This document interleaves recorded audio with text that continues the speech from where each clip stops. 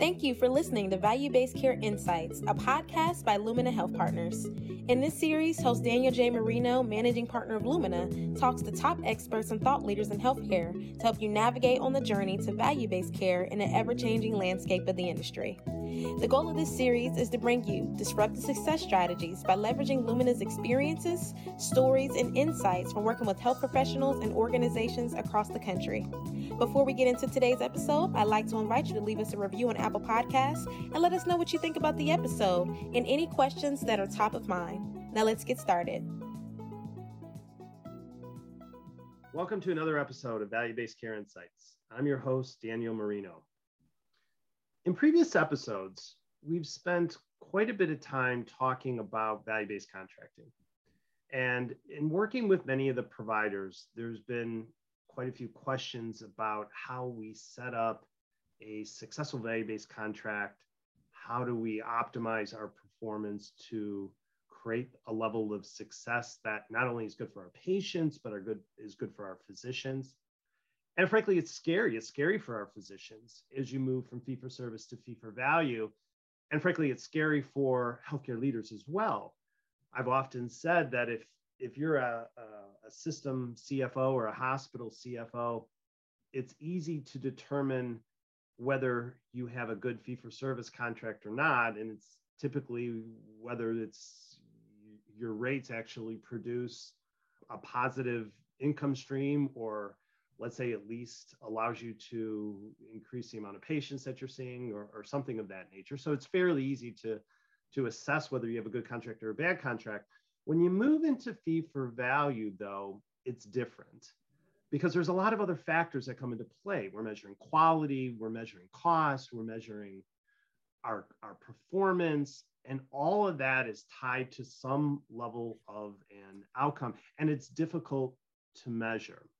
So through some of our listeners and through some of the comments that we've heard, a lot of the questions have come up around how do we create the right level of protections in a contract, in an agreement with the payers, to ensure that not only are we successful, but that as we begin to move forward with value-based care and be able to manage our population, we're actually getting the right level of credit for the performance that we're creating, for the outcomes that we're creating. Well, I'm very pleased today to have a wonderful guest, somebody who I've known for quite some time, an industry leader in the legalities of healthcare law and contract law. Hal Katz is a partner with Husch Blackwell. He's had 25 years plus of experience in healthcare law, has a national practice working with many healthcare providers across the country, large focus in managed care, large focus in network development, just a wealth of experience. Happy to have him on the show today. Hal, welcome. Dan, thank you. Thank you so much for that kind introduction. Great to be with you today. And I think you nailed it with the setup for our conversation. It's a scary time for providers moving from fee-for-service to value-based arrangements, and it's a very different business model. So the points you raised are right on target. Absolutely, and I'll tell you, Hal, as I kind of think back over how the relationship with payers have evolved, it certainly has changed. I think it's changed more recent over this last year and a half than it has, I think, probably in the last 15 to 20 years prior to that. I'm seeing a lot more challenges that are occurring between the relationship of the payers and the providers. I'm seeing that I don't think there's ever been really great collaboration, but it seems like it's even worse now. It's even harder now to get a level of collaboration between payers and providers in such a way that it's mutually beneficial to both parties. What are you seeing as you're working with providers and even working with payers across the country? Dan, I am seeing some real challenges, and I think it's related to a couple of factors. Primarily, it is the result of non-existent relationships or minimal relationships between providers and payers. Back in the managed care days, when in the mid 80s through the early 2000s, when managed care was getting started and then fairly established in many parts of the country, there was a lot of regular interactions between health plans, payers, and providers. It was necessary for those, risk sharing arrangements, more involved contractual arrangements. Over the last, I would say, 5-ish or so years, those arrangements have decreased surprisingly. I know we've had accountable care organizations with Medicare, but that has been a rocky road, and serious managed care and value-based arrangements have been slow to really get traction across the country. And so the relationship between the payer and the provider has been thinner. There's been a lot of turnover with payers, and payers have had a hard time retaining qualified and experienced provider reps and network representatives, network developers. Providers are often starting over each time there's a contract issue or a new contract opportunity with a payer. And so I think that's created some real challenges, and there hasn't been the same interest or willingness to invest in those provider relationships and support the development of a provider or an arrangement with the provider, because those kinds of products and those kinds of arrangements have not been a high priority for either the payer or the provider in most markets. And I think building on some of that as well, and the relationship piece is so critical, but we're also seeing that payers seem to be shifting the risk to the provider community. They want the providers to assume more risk around cost of the care that's being delivered, of where the patient is going. And I think it's also then fueled these different types of contracts that we're starting to see. And it's also fueling, I think, a quicker need to move into fee for value, but to assume some level of a risk-based contract. Are you saying the same thing as you start to have some of these conversations with providers? I am. I definitely see a desire now to shift that risk more to the provider. And that's really challenging because most providers aren't in a position to appreciate, assess, or manage. They're not ready to move into risk, right? And it scares the heck out of them. For sure. As organizations, as providers start to move from fee-for-service into fee-for-value, and this is a question that comes up to me quite often. What are some of the key elements that you see that are really critical to make sure that we need to have in a contract that's spelled out, that maybe protects the providers? And I guess to kind of cue it off there, one of the things that come to mind is like data sharing, right? That and are there other things that you're seeing that are really key things that are areas of protection for providers? Definitely, Dan, as I'm sure you've covered in your past episodes, risk sharing involves the provider agreeing to be responsible for a specific set of services and the costs associated with those set of services, and can even include hitting some performance measures, some specific performance measures, in order for the provider to have that financial outcome that they're expecting. It's the basis for them saying, okay, this is going to be a good contract for us to enter into.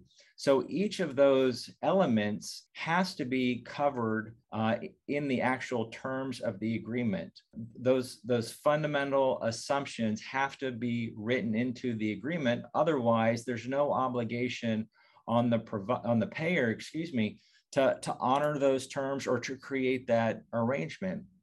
So, how members are assigned to the provider, what specific services the provider's going to agree to be responsible for, what measures they're going to be responsible for have to be spelled out in the agreement.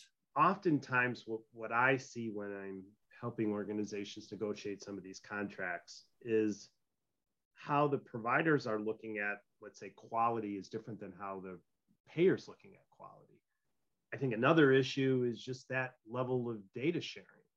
The payer has the claims data, which is really powerful, right? I mean, not only does it tell the provider what's occurring with their patients in their organization, but it also informs the provider what's happening outside their organization. And the provider has the quality data, right? So you need to bring the two together to truly impact a lot of the outcomes of the patients that you're managing. How do you build those protections in there? And have you seen, I guess second to that, have you seen any contracts where data is not included in those? Sadly, Dan, yes. Unsophisticated providers have entered into those agreements where they don't put any affirmative obligations on the payer to provide those regular reports to the providers. But what you're alluding to is absolutely something that needs to be written into the agreement. There needs to be a specific provision in the agreement that the payer provides monthly, quarterly, and annual reports that include the kind of information that the provider is going to be relying upon, not only to manage the care they're providing, but also to know how they're doing in delivering the care and meeting the performance measures. So those are quality related. That's encounter related. It's also financial reports, especially if the provider is participating in a risk pool or being paid on a per member per month basis, so more of a capitated kind of a value-based arrangement. Right. And I'll tell you, Hal, I don't know how a provider can be successful if they don't have access to the data. I had an opportunity about a year ago, maybe a little over that, to help an organization negotiate a contract with a payer. And this organization I don't think it had a very good relationship with the payer to begin with. This organization did have some pretty good data, had some pretty good quality. And this was the first time they were actually moving into a value-based contract. It was just a performance-based contract. But the payer was adamant that they were not going to share their data. And how can you, in my mind, how can you be successful with that? And my advice to the provider organization was, you need to walk away. You can't engage in a successful value-based contract without being able to share data. And that was a little surprising to the payer, because I think the payer thought, well, heck, we've got an opportunity to move into a new value-based contract here. This organization is going to be excited. And yet when they said, well, look, if you don't give us the data, we're not going to engage, I think that was a little surprising to them. And that has to be just an unsophisticated payer, a payer who hasn't had much experience with value-based arrangements with providers. It almost feels bad faith. I mean, you can't get to your destination, driving in the dark. And that's what participating in a value-based arrangement without data is equivalent to. There's no way you know where you're going. It's guesswork. Yeah, I agree. So when you think about value-based contracts, there's a balance there between the cost of managing the population that you're contracting around, and then there's the quality outcomes, right? There's a balance there. Mm-hmm, mm-hmm. And I think a major differentiator between value-based contracts that are occurring now and sort of the HMO contracts that occurred in the early 2000s, and you alluded to this, was in the early 2000s, it was all about cost. Quality really wasn't a part of the equation. Now, under value-based contracts, quality is very much part of that equation. How are you seeing in your contracts, what does that balance look like? Is it still predominantly cost management driven, or are you seeing a pretty good balance between managing the cost and maybe coming in under a cost threshold, but ensuring that you are delivering up to a certain quality threshold as well? Great question, Dan. I would say on the Medicare managed care side and Medicaid managed care side, it's pretty balanced. But on the commercial side, I'd say it's much more financial still. Yeah, that's interesting. Yeah, that's interesting. Medicare is holding the health plans to quality measures. That's a big part of those contracts, both with CMS for Medicare and for the applicable state for Medicaid. And contract decisions are made based on those quality measures. So it becomes really, really important for them to make sure that they're hitting those quality measures. Yeah, that makes sense to me too, because I think when you think about the Medicare Advantage plans, they're very focused on their star ratings. The star ratings are predicated on the quality that is being driven off of how the providers and how they're managing their plans and so forth. So you're absolutely spot on. Quality is a big part of that. But I guess in the commercial world, right, there's really nothing that's connecting quality to whatever that performance outcome is of the contract. I guess it's really up to the providers to build it in. Yeah, definitely. Well, and I think it also puts the providers in an interesting predicament, because especially a clinically integrated network or even an ACO that is really focused on managing the population, reducing the cost, even risk stratifying their population. So they're helping sort of these high risk patients, or they're managing the rising risk population. You can't just manage it around cost. You have to manage it around the quality outcomes. For sure. So incorporating that in is critical. It is. I mean, because they're so connected, and the impact on the provider is going to be greater than the impact on the payer if quality measures aren't hit, especially as you get more into the full risk kind of contracting model. Poor quality is going to result in higher costs, and the provider is going to be impacted, and that's going to come out of their pocket. So when you're seeing the different quality measures, Hal, are you seeing more of the quality measures that are claims based, maybe the HEDIS measures, or are you seeing some of the quality measures being more clinical outcome measures, or is it a combination of both? It depends on where the arrangement falls on the continuum of the value-based contracting model. Is it, value-based light, where it's a traditional fee-for-service payment with a kicker based on some key performance measures? Then I see that being more. I can see that being actually a hybrid, all the way out to more of the fully risk-based contracting model. But they really do vary, Dan. I would say most of the time it's heavy on the HEDIS side, though, in my experience. Yeah, that's what I've seen too. And I guess it kind of gets back to what we had talked about early on. The payers are building these contracts really around what they know and what they can manage, right? And they have the claims data, so they're building these around the HEDIS measures because, frankly, that's the data that they have.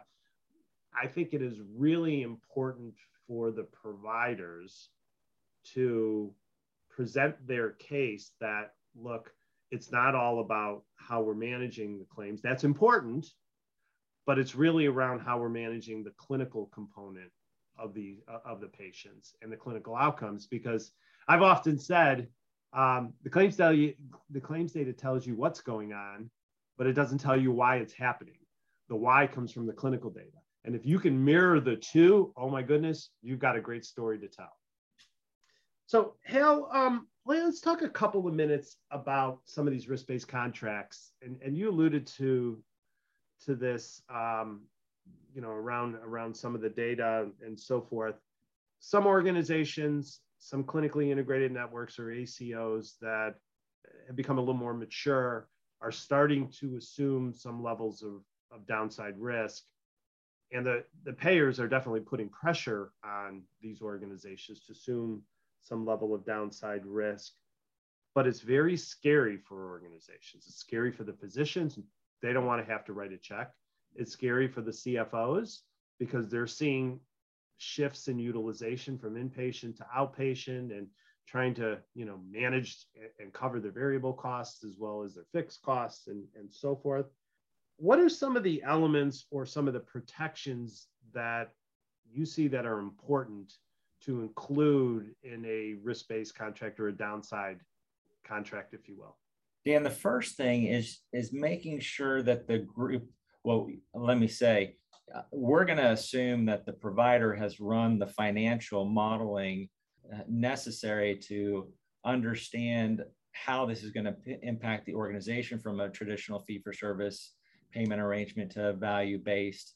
And in running that model, they've identified how many members is the minimum number of members where it makes sense to have this value-based arrangement, whether it's a good portion of their reimbursement being based on the quality measures, or it's a bundled arrangement, or it's a capitated arrangement. How many members? Is that 500 members or is that 1,000 members? So that the value-based component, that financial arrangement doesn't kick in until you have that minimum number of members assigned to the provider. And then there's also some protections we build in so that if there's a change in that threshold falls below that minimum number for 2 consecutive months, it bumps back down to the traditional fee-for-service rate. That is one main protection. That's a great point, Hal. That's a great point, because I'll tell you, the modeling is critical, but understanding what you're contracting around, I think, is equally important. Otherwise, you're going into this a little bit blind. Definitely. And the other important provision to include is how that rate gets adjusted, that reimbursement rate gets adjusted. Again, it depends on the kind of value-based arrangement being entered into, but if the risk loss or the acuity of this population is greater than what was expected, or there's a increase in the premium that the payer is getting for this population that we're responsible for, that increase passes through the value-based arrangement. So it's a percentage increase in the PMPM or in the risk pool or the amount available for the incentive payment. Right. Yeah, I agree. And so then being able to manage that, especially if there's changes in that premium, becomes important. Where do you see stop loss provisions coming into play? Where do you see risk reserves coming into play? Do these become part of the contracts? Are these protections that the providers can consider as they're engaging in these discussions or these contracts with the payers? There is. Almost always the health plan is going to drive the stop loss requirement or the stop loss coverage, and they'll usually include it in the agreement if the provider is taking on significant downside risk. And then there's a negotiation of those terms. Does the payer obtain it and charge the cost to the provider? Does the provider have the opportunity to get it themselves, so long as it meets some minimum requirements? If it's not in the contract, but the providers aren't sure how they're going to do financially, it is something good to explore on their part. Yeah, I would agree with you. But I'll tell you, I'm a huge proponent of really modeling out the population and understanding what you're getting into, and even running different scenarios, right? Sensitivity analysis based on risk stratification of the population, changes of acuity, being able to understand what the different cost factors are. I think if you can model that going in, then you could represent that in the contract. But equally important, then once the contract is signed, you then have a path that you can start to operationalize that will help you drive to that success of that contract. I think without having those pieces, it really leaves the provider very vulnerable. For sure. Dan, the last thing I'll say on those contract issues, any obligation that you are expecting or depending the payer to perform in order to be successful under this arrangement really needs to be written into the agreement. For example, if we're relying upon the payer to have good rates with a hospital or have ambulatory surgery centers included in the model or sufficient specialists of a certain specialty included in order for us to be able to manage the cost and the quality, then those kinds of provisions need to be written into the agreement. Because you can do the greatest job possible, but if you need that facility to admit your patients to, or you need physical therapists to do the follow-up care, and you're on the hook for the outcome and including the costs, but those providers aren't available because the health plan couldn't get good contracts with them, then this is not going to be a successful arrangement. No, that's a great point. And that'll blow up the whole contract, right? That'll blow up your whole ability to manage the care, not only the cost piece, but certainly the quality piece. You're absolutely right. Well, Hal, this was great. I'll tell you, there's just so many things to consider as provider organizations start to enter into not just value-based contracts, but eventually move into these risk-based contracts. And it's a scary time for a lot of providers, even the ones that I think have had a lot of success in value-based care. They're still a little bit concerned. Any final thoughts, any pieces of advice you'd give to providers or maybe some of the healthcare leaders that are listening in? I think we're moving to value-based. When we get there to the point where it represents a substantial part of any provider's line of business, that's TBD. Is it 5 years from now? Is it 10 years from now? We don't know. But I think that there's still work that providers can be doing to prepare themselves, understanding their organization, understanding their costs, understanding their quality levels. And then as soon as they take that first step, the next step would be to explore some value-based light kind of opportunities with the payers, to experiment a little bit and to work on building a better relationship, a deeper relationship with the payer. So when the market starts moving more toward these value-based arrangements, the providers will be prepared.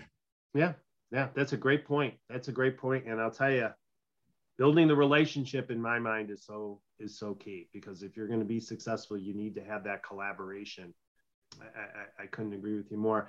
Well, Hal, this was fantastic. I really appreciate your time and your insights and providing to our listeners. If any of our listeners want to get a hold of you directly, you want to share your email or your contact information? Absolutely. First, you can find me on LinkedIn, and I am very responsive on LinkedIn. Hal Katz, Husch Blackwell.